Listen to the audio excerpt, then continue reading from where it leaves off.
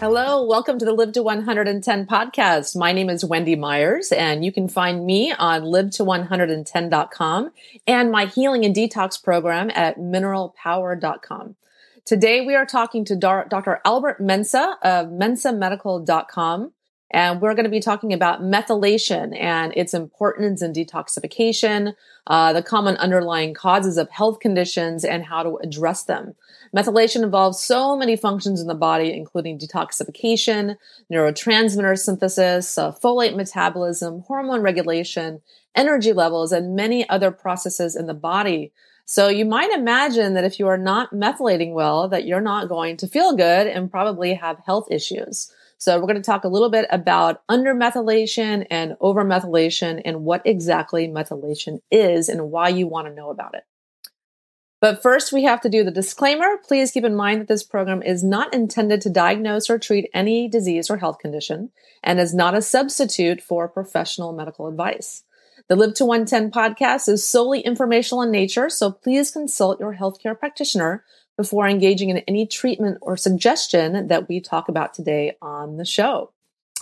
I'm really excited. I'm unveiling a new diet and lifestyle detox program. Haven't decided on a name yet. It may be diet and lifestyle detox, but it's just going to be a basic program on how you can troubleshoot your diet, stress, sleep, exercise, and detoxification. It'll be a basic program. It's going to cost $49, and it's going to be up on the website in about 30 to 60 days. Very, very excited about this. I'm thrilled to bring a basic program like this to people because my Mineral Power program can be intense. It's a full-fledged program involving all kinds of testing. And some people just need to get down to the basics. They just need to kind of detox their diet and detox their lifestyle and sleep better. And so I've developed this program just for everyone to just get a good underlying foundation for their health and to build from there. So that was my goal in designing this program because I want to bring the basics of health to people so that they can feel better and have more energy and vitality and mental clarity, etc. And we're going to begin with the basics. So now for our interview, Dr. Albert Mensah co-founded Mensah Medical Clinics, which can be found at mensahmedical.com, MENSAH medical.com in 2008 with Dr. Judith Bowman. And this clinic specializes in the treatment of biochemical imbalances, including autism, behavior learning disorders, eating disorders, bipolar disorders, anxiety syndromes, and childhood and adult schizophrenia, in addition to Alzheimer's and Parkinson's disease.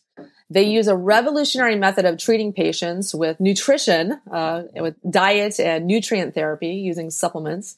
And they test for genetic mutation and methylation while paying close attention to metal toxicities and copper imbalances. If you listen to last week's podcast, I highly recommend it. It's all about copper dysregulation and all the myriad number of problems that can cause in the body. Dr. Mensah, I frankly think that this is how medicine should be practiced, and I applaud you for basically leading the way in revolutionary medical treatment. So thank you so much for being on the show. Thank you for having me. So why don't you tell the listeners a little bit about why you went beyond your medical training to incorporate such cutting-edge techniques into your medical practice? Well, actually, I have to say, I think it's more divine guidance than anything else, because I certainly would be one of those people that no one would ever believe would have been in a field like this. I have been a skeptic pretty much all my life, especially my medical career. When it comes to drugs, pharmaceuticals, anything, I want proof, I want research, I want data, and I simply don't believe things that people say.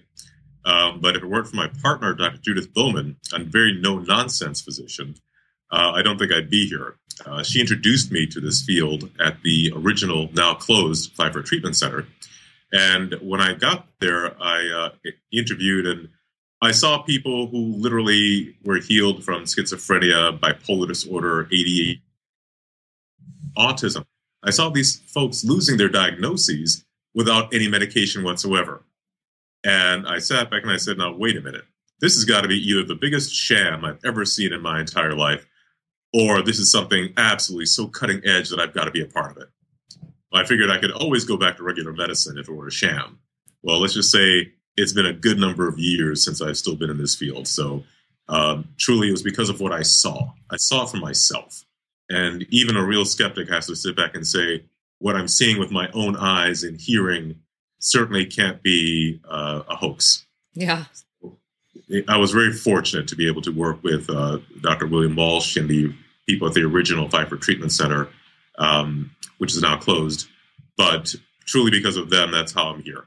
And he's very influenced by hair mineral analysis and copper dysregulation and other issues. Can you talk about that and how you incorporate that into your practice? Oh, tremendously.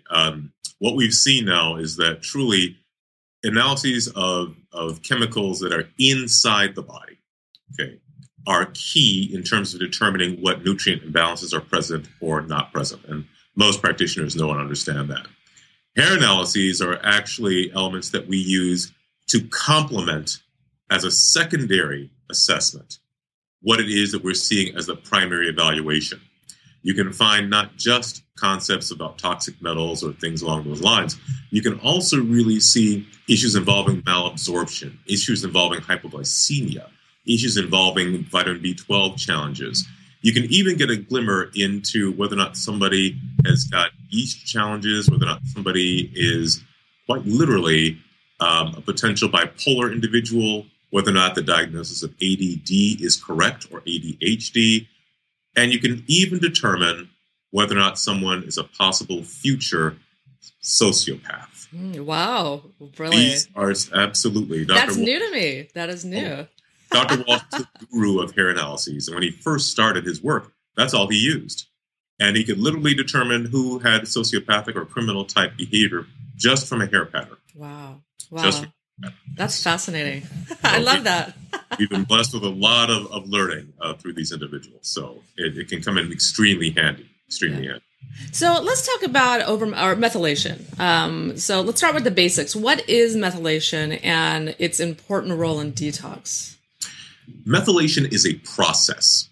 And that's one of the things people need to understand firstly. It is a process by which certain molecules are either added or removed from other molecules. So to activate or to inactivate enzymes, hormones, or neurotransmitters. So a methyl group is really just a carbon with 3 or 4 hydrogens on there. And they act like Legos. That's what I always say. You keep adding more and more and you get different products.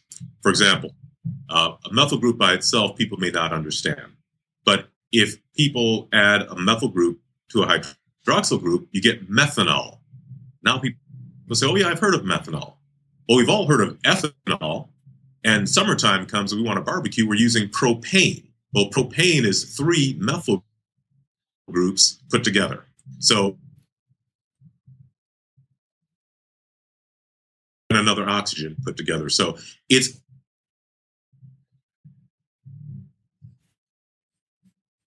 I often call methyl the key to life, because like any key, put it in the ignition of the car, you turn it, it goes.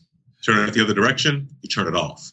That's what methyl groups do. They turn on entire systems within the entire human body. Methyl is what I call the key to life. It unlocks and turns on many systems involving anything from enzyme activity to hormonal activity to neurotransmitter activity. Many people don't understand that just because you may see normal levels of serotonin, dopamine, or norepinephrine on a certain test, it doesn't mean they're active. You've got to know that methyl actually turns on those neurotransmitters.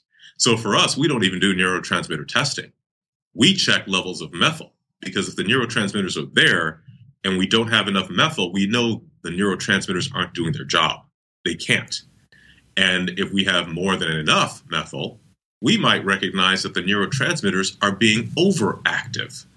So that's why we focus on methylation. Methylation is the process by which methyl groups are added onto different enzymes, hormones, and neurotransmitters. So what's key is that, let's say you want to detoxify your system. Well, you can have all the enzymes present for detox. But once again, if you don't have enough methyl to turn on those enzymes, not a whole lot's going to happen. Okay. So that's one of the key reasons why we focus so much on methylation. But more importantly, thanks to Dr. William Walsh and a lot of great people doing tremendous work in now genetic and molecular biological analyses, we're understanding that methylation is actually key literally at the time of conception. Here's one for you. Literally, in the first microsecond after conception, there are processes involving methylation, demethylation, that is the removal of the methyl group, and then remethylation. That sequence of events happens 12 million times of 1 second. Wow. Now imagine what happens if you don't have enough methyl. That's like saying you want to try to build a house, but you don't have enough wood. You build a frame, but there's no substance. The future you that is supposed to be the most prominent, wonderful being on the planet is not going to be built properly because you didn't have enough bricks or the blueprint design that was originally you. And that's what we see in the long run, years later. It shows up as anxiety, depression, schizophrenia, bipolar disorder, ADHD, or even at birth, autism. Methylation is a very, very key construct in many emotional or psychological or brain development disorders. But we're also seeing challenges involving methylation even in cancer. But that's a whole other topic. Yeah, I was really blown away when I was reading on your website the symptoms for undermethylation, and Yes. I identified with many of those symptoms. And my own daughter was born autistic. She's better now. I think she's, I don't say in remission, but she doesn't have autism anymore. But I feel like part of the reason that as a mother, I was undermethylating, and that affected my child when they were born. Well, it's not always a maternal transmission. It's sort of a combination between, and I don't even usually say parents, because the model of epigenetics we see is coming from entire family lineages. Things may skip several generations in terms of methylation and land on your child from both sides of the family. So quite characteristically, yes, it may be maternal, it may be paternal. Many fathers we're seeing are very key in, unfortunately, much of the pathology we see in their children, simply biochemically speaking, and from a molecular biology perspective. So there are indeed parental contributions, but it's a shooting game here.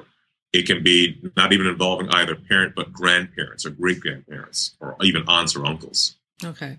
Yeah, and so how does stress affect methylation? Because that's very key in, how our bodies are very, very much affected by stress. Can you explain how that impacts our ability to methylate? Absolutely. This is a multi-step phenomenon. And let's just start with something very benign, like the concept of zinc. It's a beautiful metal. It's very, very important in multiple systems in our bodies. Anything from immunity to growth and hair development, physical growth in the body, emotional stability involving neurotransmitter development. All these things require zinc. Now, when a stressful event or stressful situation is present, zinc gets utilized quite rapidly. Okay? But at the same time, if you don't have zinc, it's actually going to inhibit methylation processes. And if you don't have methylation processes occurring properly, that's where many conditions, and we focus on mostly psychological conditions or psychiatric conditions, many of these conditions now begin to manifest.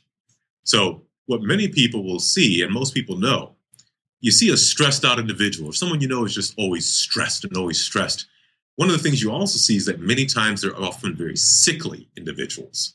These are the folks who always have colds, they always have flus, they seem very depressed all the time. Well, zinc is a key modulator in all those things. But at the same time, without low or appropriate levels of zinc, now what you get is you have problems detoxifying your system. You become weaker, emotionally labile.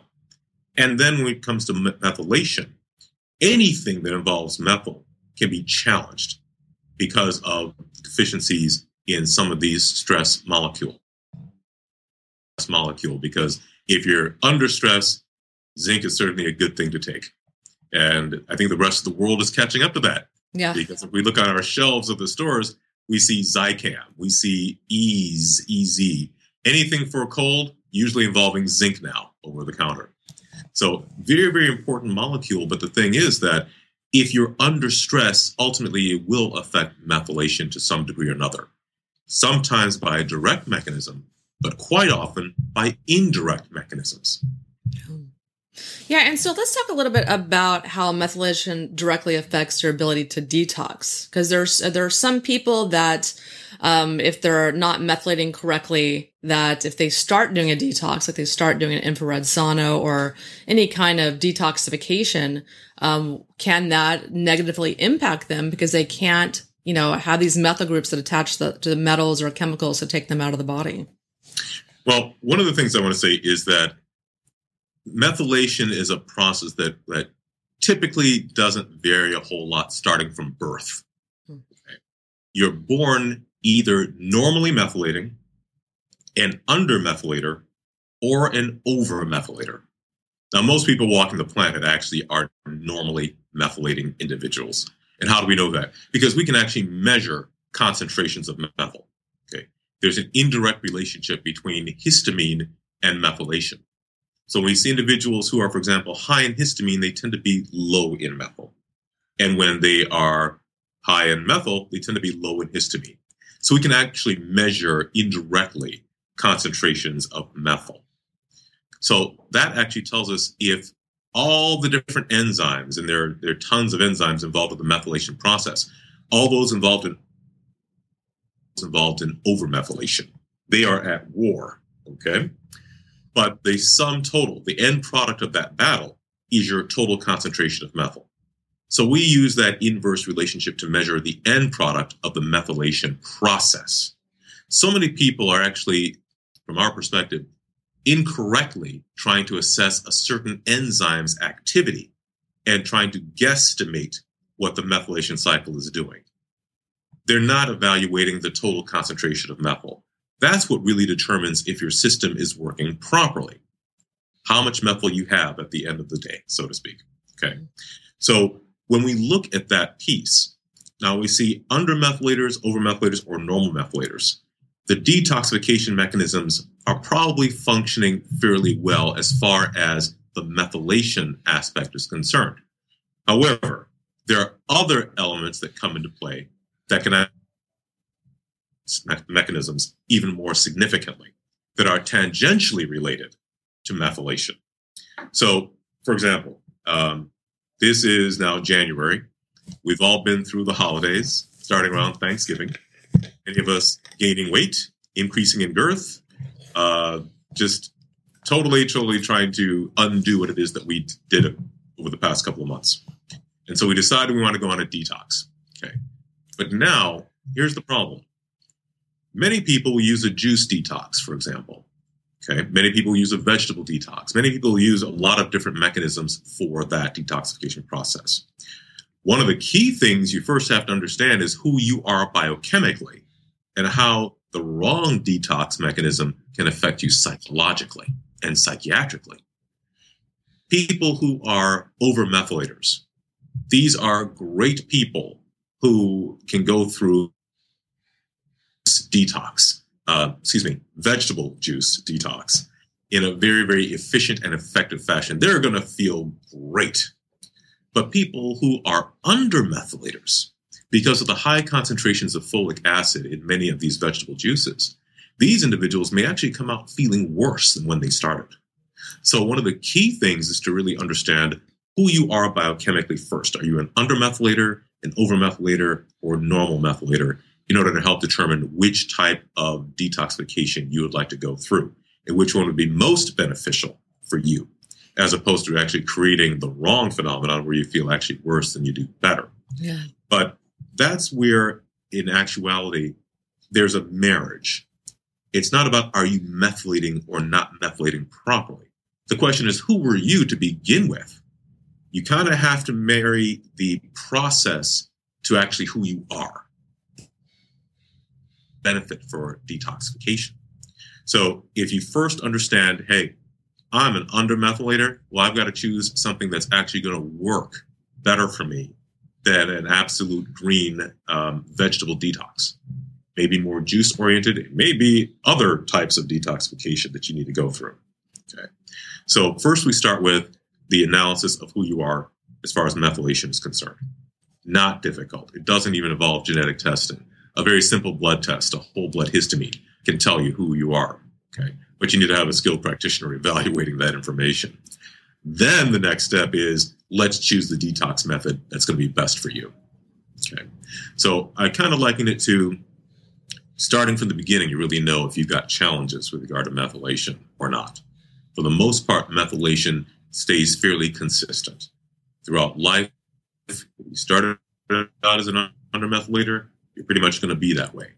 Doesn't mean that you're not going to be able to be proficient. We can do things as far as molecular biology is concerned, diet, et cetera, that can help you bring up your methylation to an appropriate point so that you're functioning much better. Yeah. So you don't have to live with the challenges of being either an undermethylator or an overmethylator. The interesting thing is that you don't lose the good characteristics that come with either under or overmethylation with appropriate treatment. You keep the good stuff. The good parts of the personality issues are kept wonderful. It's the bad stuff, the more challenging things that we help to shift. So as far as detox is concerned, it's actually a very complicated issue. But I think the very first place to begin is, who are you biochemically? And then you can start to look at the different detox mechanisms and where you fit into that puzzle. What's nice to hear, there's always a workaround. You can feel better no matter what status you're at. So let's talk about overmethylation. I'm sorry. Let's talk about overmethylating. Okay. What symptoms would one have if they're overmethylating? Well, let's talk about the personality characteristics of an overmethylator first. These are individuals who tend to be very, very creative people. They tend to be musicians, artists, philosophers, poets, theater individuals, actors. Many folks who are overmethylators have an extreme capacity for tremendous outside of the box thinking, shall we say. Okay. They tend to do extremely well, but these are folks who many people say walk to the beat of their own drum. They don't walk in the same ways as everyone else. They're the trailblazers. They go out there and they do different things their way. Can be very, very intelligent and very passionate, but they tend to channel that passion into one direct area. Whereas with an undermethylator, they tend to be driven to simply succeed and excel in all areas of life. With overmethylators, the challenge is that ruminations, thought disorders, depression, and anxiety can all be there. These individuals, when they get into trouble, they may seek help through non-legal means, drug usage, et cetera, but the reason they're doing it, and here's the neurotransmitter correlate to all of this. Neurotransmitter activity in overmethylators tends to be extremely high. Remember we talked about earlier, we said that if you have lots and lots of methyl, you may be constantly activating your neurotransmitters. So in the mind of an overmethylator, their brain, they'll tell you, just doesn't shut off. They constantly ruminate. They're always thinking. They're always philosophizing. They just can't shut it off. So it can be very difficult for them because they may not be able to let a topic go or a subject go or a challenge go. They cannot move on very easily in many cases. So this can be very difficult for people from an emotional perspective or a psychological perspective. If you've got a series of things that need to get done, but you can't get past the problems of level one, it's going to be hard for you to succeed in any environment, in any situation. Okay, that's in the extreme side of overmethylation. The anxiety and the depression that happens with these folks can be so overwhelmingly, I call it, it's like a whole body experience of woefulness. They just feel it tremendously, deeply within their soul, and life is so miserable that these folks are at a high risk for horrible things as far as suicide behavior or even homicidal activity. So in the extremes, and that's what we're talking about, the extremes. In the extremes, this can be a very, very difficult and challenging phenomenon. On the positive side, like I said, the world is colored by overmethylators. What we see in the arts, in the music industry, et cetera, all these folks, many of them are actually overmethylators. So there are good sides and there's some challenging sides to being overmethylated. But what's very difficult for most overmethylators is the capacity to sort of slow down, settle down, and be able to just rest to get a good night's sleep. That can be very difficult for overmethylators as well. So what kind of testing would you do to determine that someone's an overmethylator? Like, what does their kind of testing profile generally look like? Actually, it's very simple. As far as the pure methylation construct is concerned, we currently use a whole blood histamine analysis. One test actually can tell us if somebody is an overmethylator or an undermethylator without the complications of the attempts of genetic analyses. Okay. Very, very simple. Functionally speaking, boom, we're done. Yeah. You know what you're doing. Then we can actually talk about not just how to treat from a nutrient perspective, but even which diets may be extremely beneficial for you and which ones may be extremely detrimental for you. Diet plans are not all created equal. Depending on your methylation status, you'd be surprised what most people think is a great diet to have and how horrible it may actually make you feel emotionally, cognitively, and actually be very dysfunctional for you. Yes. So that can be one simple, easy test, boom, lays out the plan for so many areas of your life. It's a tremendous, tremendous blessing at this point to know that. And so let's talk about undermethylators. What are some of the symptoms one would have if they're undermethylating? You can almost see it from birth, but we'll talk about beyond birth here. Many of these individuals tend to be a lot of the so-called control freaks that we talk about. I'm going to use that term very lightly. These are the folks who dot their I's, cross the T's. You look in the cupboards of their houses, and the glasses are lined up exactly right there on the border of the cupboard. Everything has to have its place. Everything has to have order. Everything is a very structured environment. These people are usually very high achieving. All of our Ds, I call them the Ds, the MDs, the JDs, the PhDs, the educational doctorates, teachers, high-pressure salespeople, IT people, computer people. Many of these individuals are undermethylators. Okay. They are very, very analytical in many ways, shapes, and forms, structured individuals with a definite plan, and they don't do well when things deviate from that plan. I was around town. Okay. In the difficult, now that's actually not a bad thing, because once again, who makes the rules, who kind of runs the world in many ways, shapes, and forms? It's people who've got to have order. You want those people around. You want undermethylators around. You want overmethylators around. That's what makes our world balanced and happy. Now, the challenges with undermethylation, however, these individuals can also be extremely susceptible to anxiety, extremely susceptible. When they have depression, it's a different kind of depression than the overmethylated depression. They may be somewhat functional, but it's still very, very difficult. But it's not the whole body embodiment that you see in overmethylation. It's one of almost a cognitive cerebral understanding and analysis of a process that they can't quite put their fingers on. They're trying to logically move through why the depression is there, but they can't get to it. The fact is that they become extremely susceptible to both anxiety and depression. They typically are not the ones who will commit suicide or homicide. Okay.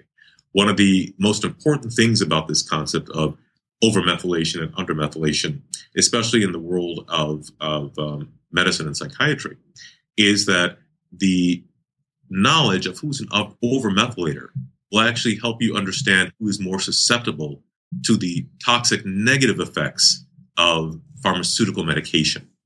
So most people who are undermethylated tend to do very well with medications that are psychiatrically prescribed. Many of our SSRIs, many of our atypical antipsychotics, undermethylators tend to do very well with those.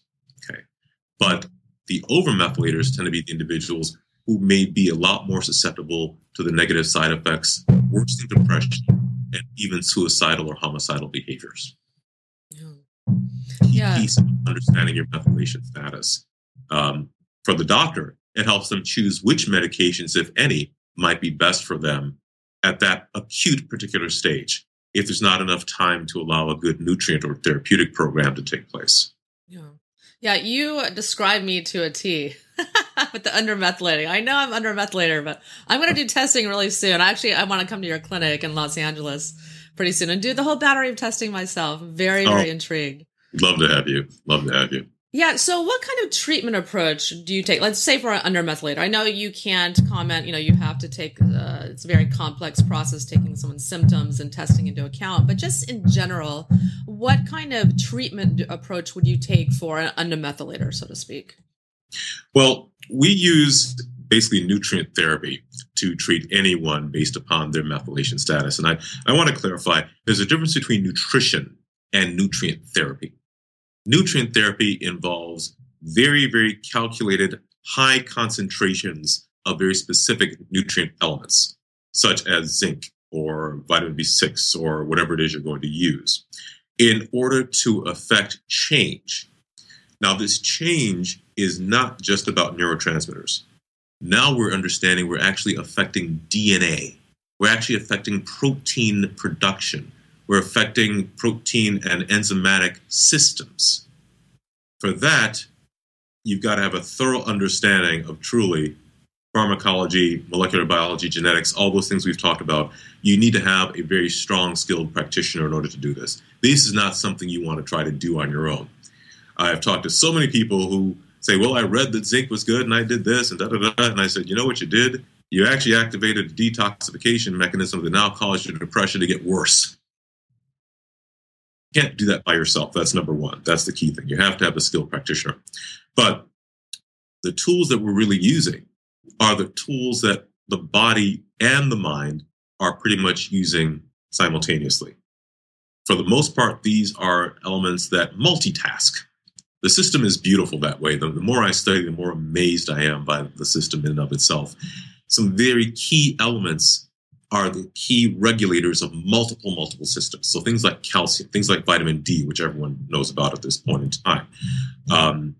These are just two of the examples of elements that we have to put together in order to make sure that certain systems will be targeted and shifted in the right direction in order to affect the change that's necessary throughout the mind and throughout the body. First things first, though. Remember what I said earlier. You've got to know who you are. You've got to see what your chemistry is showing us at this time so that we can put together a nutrient prescription to treat that aberrant chemistry, that chemistry that is off, those elements that are out of synchrony, those elements that may be in short notice, or those elements that are too high and are now at toxic levels. We can regulate those elements with a good nutrient protocol. So what we really do is we put together a prescription for life, a prescription for strength, and a prescription for well-being. And that's done through nutrient therapy, basically. Yes. And do you do any kind of treatment approach where you do things in priority, where you're trying to correct neurotransmitters or the gut or methylation status? What kind of approach do you use in that regard as far as priority is concerned? The answer I want to give you is yes, meaning all of them at the same time. There is no one priority, except for this. If you're treating the gut and leaving the brain out of the picture, you're moving in the wrong direction. Bottom line. Both are connected, and you need to work on both simultaneously. And it depends on the patient. Now, that's a blanket statement I'll give you, but in truth, certain patients may have a true gut issue that is the primary cause, and it's not so much something that's elemental in the brain. But for the most part, both have to be assessed simultaneously. So we don't just do methylation at one point in time and then worry about detoxification and then worry about inflammation and then worry about, no, we deal with everything all at the same time. Your systems are interconnected. It's like if you try to wait to fix one domino while the other dominoes are spreading all over the place and creating more of a wreck, then you're going to lose the battle. And people need to feel better as soon as they can. You're not going to do that by just waiting, 6 or 7, 8, 9 months to finish a methylation issue while their bowel dysfunction is causing them tremendous emotional distress. while their inflammation and yeast toxicities are building up and toxins are building up all over the place, which is further worsening their anxiety. So multiple systems are interlocked. They are related, and they all have to be dealt with simultaneously. And so how do minerals affect methylation? Can you talk a little bit about how copper and other minerals can impact methylation and how that needs to be looked at? Well, once again, there are parallel systems and there are interlocking systems. Indirectly, what copper can do is that can actually chelate or tie up very helpful elements in the system that are necessary or supportive of methylation.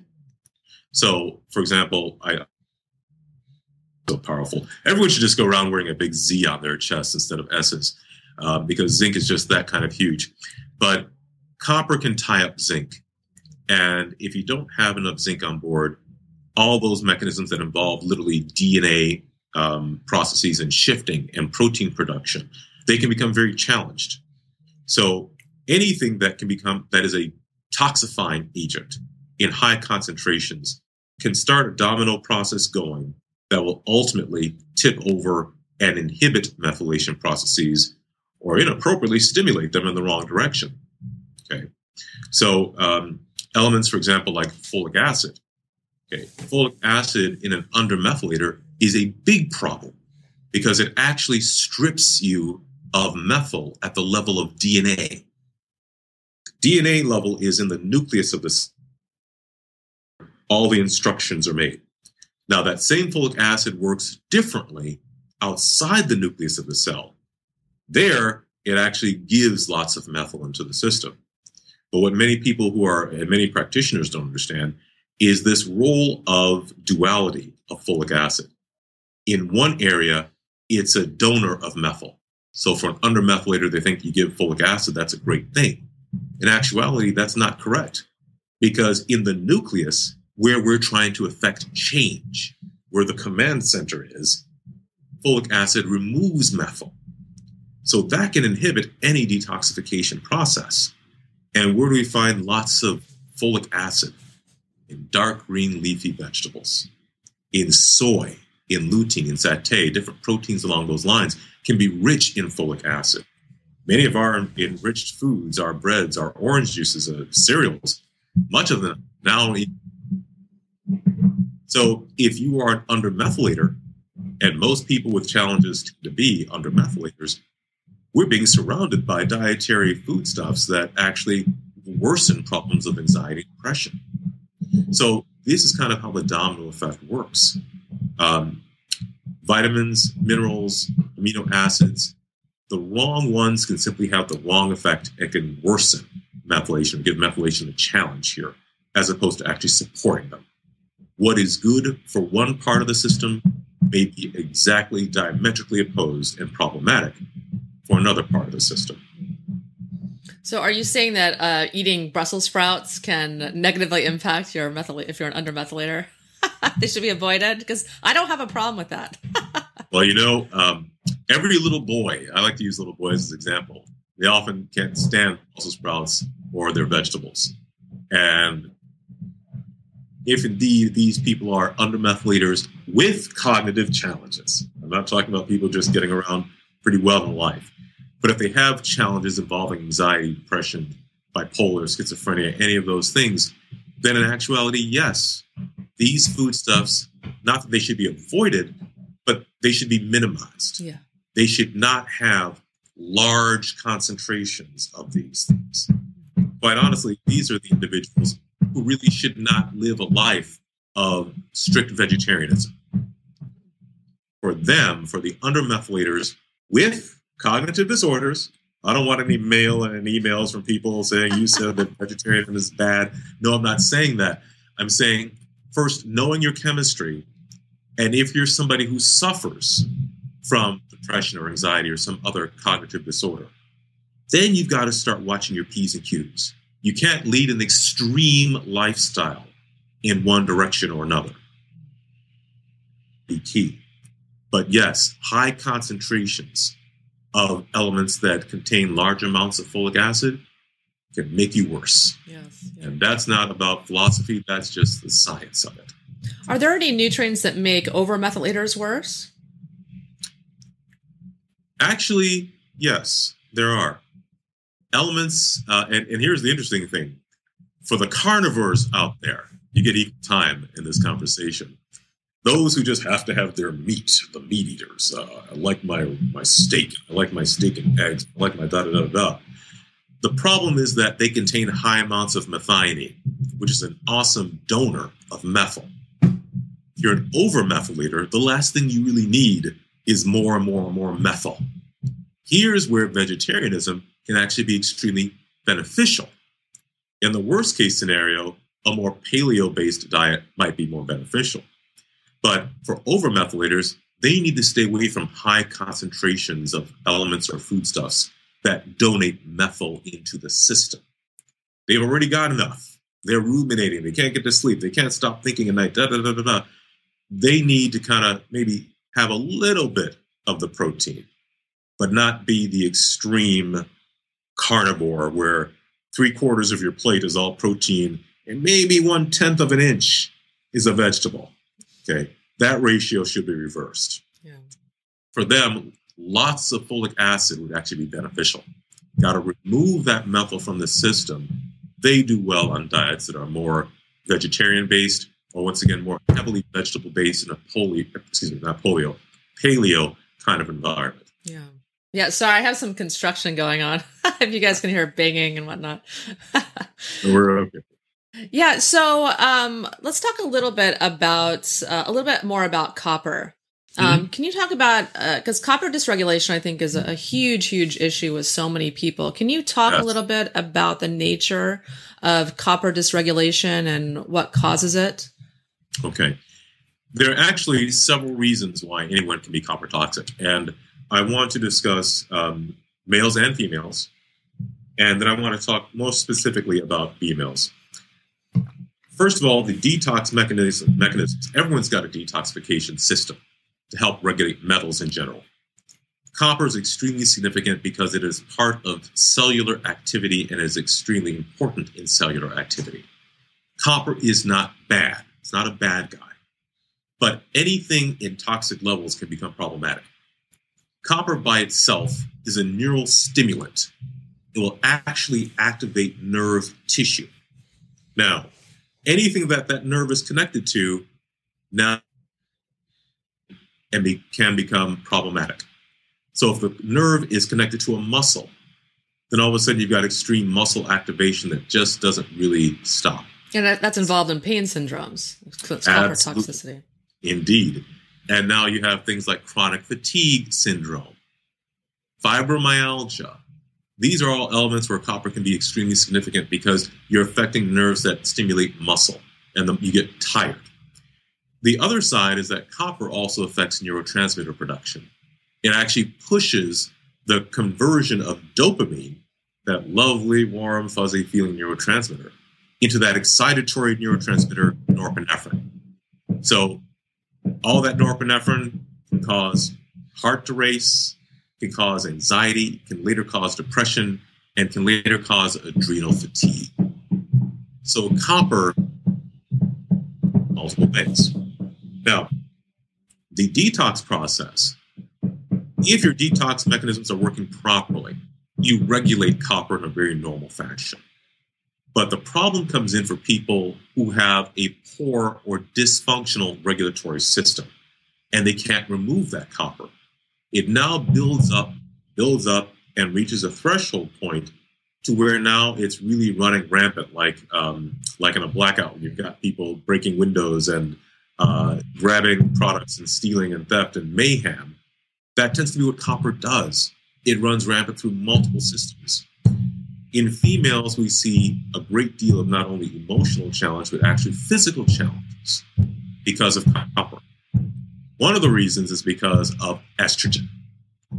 Estrogen causes copper levels to rise. And it does so because females are designed to bear children.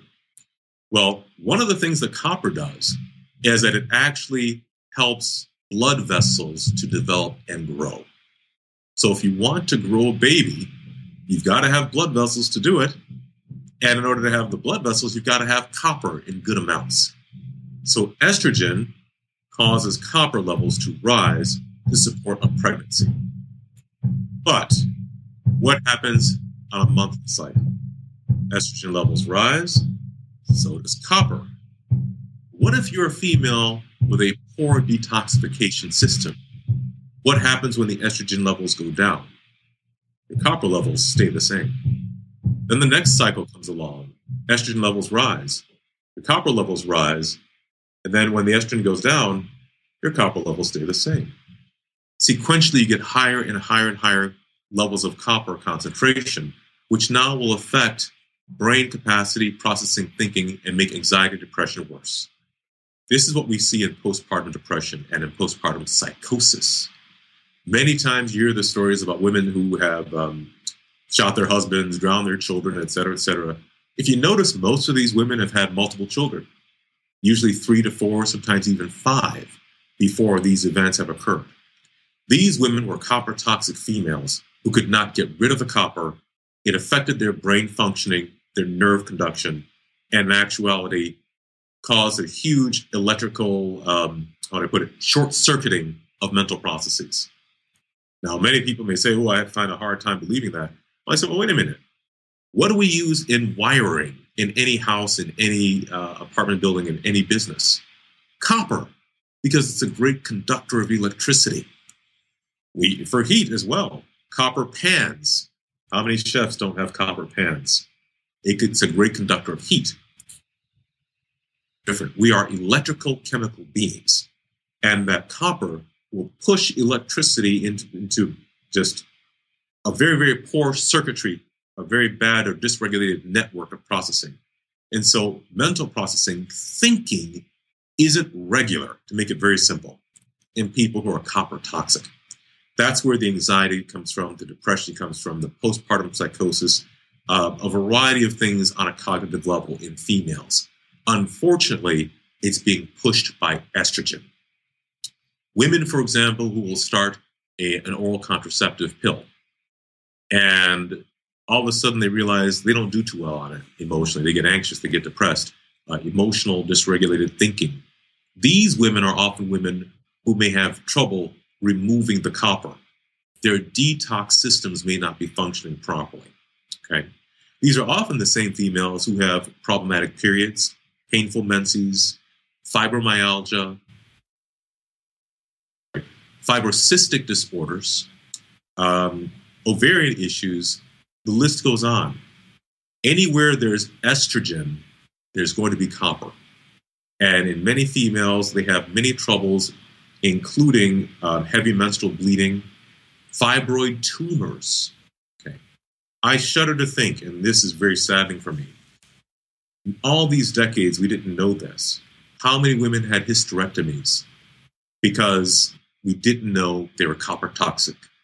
It could have been dealt with, and who knows how many children might have been around today, and descendants of children might have been around if it weren't for just the knowledge or the lack of knowledge with regard to copper at the time. So for the females, yes, estrogen is a huge, huge problem. Let's give equal time to the males. Males, even though we don't have as much estrogen as females do, we do have some level of estrogen. But in males who have a poor detoxification system, once again, the copper will build up over time. And it can indeed cause behavioral challenges, impulsivity. The kids who get very remorseful, but they say, I couldn't help myself. I just had to do that. I couldn't stop myself. Oftentimes, these are copper toxic males. The unfortunate aspect of this is that these males in the pathological state are often very well known to the police department locally by the time they're 15 or 16 years of age. You'd be amazed at the knowledge of how many individuals who are in prison systems are there really because of a poor detoxification process involving copper. Many of these are, of course, multifactorial scenarios. It's not just one thing or another, but we're finding more and more clues, not just physiologically, but also behaviorally, in terms of the role of copper and many other elements in the system. And that explains why when people are detoxing, they have a lot of emotional symptoms as well. People just don't have physical symptoms like headaches and nausea and things like that. They have anxiety, they have depression, all as part of detox. Correct. When copper is detoxifying, here's the interesting thing. I want to share with you that all metals have a different personality. They have a different way they work. They have different half-lives. They have different activation points and deactivation points.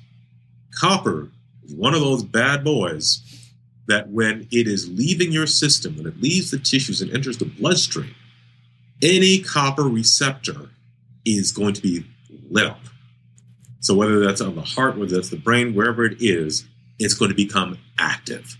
And that's why people feel so horrible when they detoxify copper too quickly from the system. Okay. So yes, boy, it can be very, very ugly. It's usually fairly short-lived. Now, one person's short-lived may seem like a lifetime to somebody else. That time period is roughly the way we do it, about 3 to 4 weeks. Okay. And that's only if it's coming out too quickly. You can indeed control the rate at which elements like copper are removed from the system through detoxification. And that's extremely important because, believe me, you don't want somebody's family member calling you saying, "What did you do to my wife?" Okay? She is not the same person and da-da-da-da-da. I've had that happen before. So we have to be very careful. Yeah, I field a lot of emails from clients that are not happy campers because they're detoxing copper. But I think it's a necessary evil. If you want metals and chemicals out of your body, you're going to have to deal with a period, a roller coaster, so to speak, of symptoms. Usually the very symptoms you're trying to get rid of, they'll have an intensification. And it doesn't feel good when they're coming out of your body. And usually that's because it's actually happening too quickly. Yeah. You do not have to necessarily have these symptoms. But if you have them, you know why you have them. Yeah. Okay. It just needs to be slowed down a bit. Yeah. You'll need to do a lot better in terms of the adjustment process during detox. Well, Dr. Mensah, thank you so much for coming on the show. It's been a pleasure. I really appreciate it. That was such a good podcast. You're such a wealth of information. And I really have to commend you for how you're practicing medicine. It's just such a breath of fresh air. It's very frustrating when I've had clients go to doctor after doctor after doctor, and they're only getting worse, more and more lists of medications. So really commend how you are practicing medicine and integrating natural approaches and et cetera in your practice. Thank you very much. We are trying. There's got to be a better way, and we don't rest until we find it. And fortunately, we've been blessed to really be the recipient of a great deal of knowledge who came before us. So thank you very much, and we'll keep on doing it. And we'll keep on trying to spread the word. Thank you for spreading the word about all this. Yes, it's my pleasure. I love it. So important to people is hope, and that's what you provide. That there's information out there, that there are resources out there that people can go to, and they're not just stuck in this quagmire of depression or anxiety or anything else. Yeah. So congratulations to you, and keep up the good work. Oh, thank you. Well, why don't you tell everyone about your clinics? You've got several clinics. You also have a certification program. Why don't you talk a little bit about that? Well, right now we're in the incipient stages of trying to put together a very solid protocol for training doctors here in the United States. We've been training doctors abroad. We've got 150 doctors trained in Australia in this methodology, and they're all doing well, very, very well. People are very happy. It is something that, because of time constraints, it takes years and years to really become facile with this. So even when we're looking at training, it's an ongoing process. So there'll be more information as time comes with regard to where we are in that. But it's absolutely beneficial. It doesn't mean we negate what traditional medicine does. But what I call this is the missing piece. We put this in with traditional medicine. Now we've got a comprehensive picture. So what we do is we call this comprehensive medicine. And for that, we actually have our outreach clinics in Northern and Southern California, in Arizona, in the East Coast in Maryland. We just had our first one in Florida. Mm-hmm. That was most enjoyable, I might say, especially when Chicago is experiencing such terrible weather. But we're also looking at future outreach sites, which will be kind of named a little bit later. But we do travel because so few of us actually do this in the medical field. And we want to try to make this available to as many people as possible. So we do have our West Coast and Western outreaches, as well as our East Coast and Eastern, and of course, Chicago is our main base. And what cities are they in? You said Chicago, Maryland. Yes, we are in or near Annapolis, Maryland. Now Fort Lauderdale, Florida. Northern and Southern California. One near Los Angeles, and the other one is near. Gosh, my geography is so bad in California. I actually have to check. But then in Scottsdale, Arizona, we also have an outreach. So those are our main sites that we travel to, and folks can come and meet us there, and we'll be happy to see them and take care of them and make good recommendations for them and guide them through the process. I just want to say for any doctors out there, we don't work against regular medicine. We work in conjunction with regular medicine. One of my great joys is actually working as a team with primary doctors to help them understand where some of the challenges may be coming from with their patients and building a process together to help their patients do better. So we are the specialists that work together with primary doctors to help get the patient doing better. So I don't want patients or physicians to think that it's a one or the other kind of a scenario. This is about a specialist, like you have your cardiologist, like you have your nephrologist. We each are a specialty group, and we work with your primary doctor to get the job done. Well, I commend you. I really want to see more medical practitioners, more doctors practicing nutrient therapy. I think it's critical. You cannot get a patient better without nutrient therapy. Our primary goal is to get this into the medical schools. Yeah. When we get them into the medical schools, I think, unfortunately, I just might be out of a job. Yeah. I might just teach at that point. Yeah. Well, happily so, because now it'll be standard training. That's what really needs to happen. And I think that's actually what's going to happen in time. Yeah. It's going to be standard training in medical school as part of the rest of the training as they go along. So we're very excited for that piece, and we're hopeful that day will come very, very soon. All right. Well, thank you so much, Dr. Mensah. I really appreciate coming on the show and taking your time. I know you're very, very busy. Thank you very much for allowing us to be a part of all the good work you do. Thank you so much. Take care. If you'd like to learn all about detoxification and how to heal your health conditions naturally, and about my version of paleo, the modern paleo diet, go to live110.com. You can learn all about my healing and detox program called Mineral Power at mineralpower.com. Thank you so much for tuning in. I would so appreciate you taking 2 minutes to give me a review in iTunes. Give me a review and rating, and that helps me to get up in that search engine so that I can help as many people as possible and get that word out on health and teach people how to live healthier lives. That's my goal, and that's why I do this podcast, and that's my only hope is that you guys can learn, and if you only take one thing away from this podcast to help you improve your life, it was totally worth it. Again, thank you so much for tuning in to the Live to 110 podcast.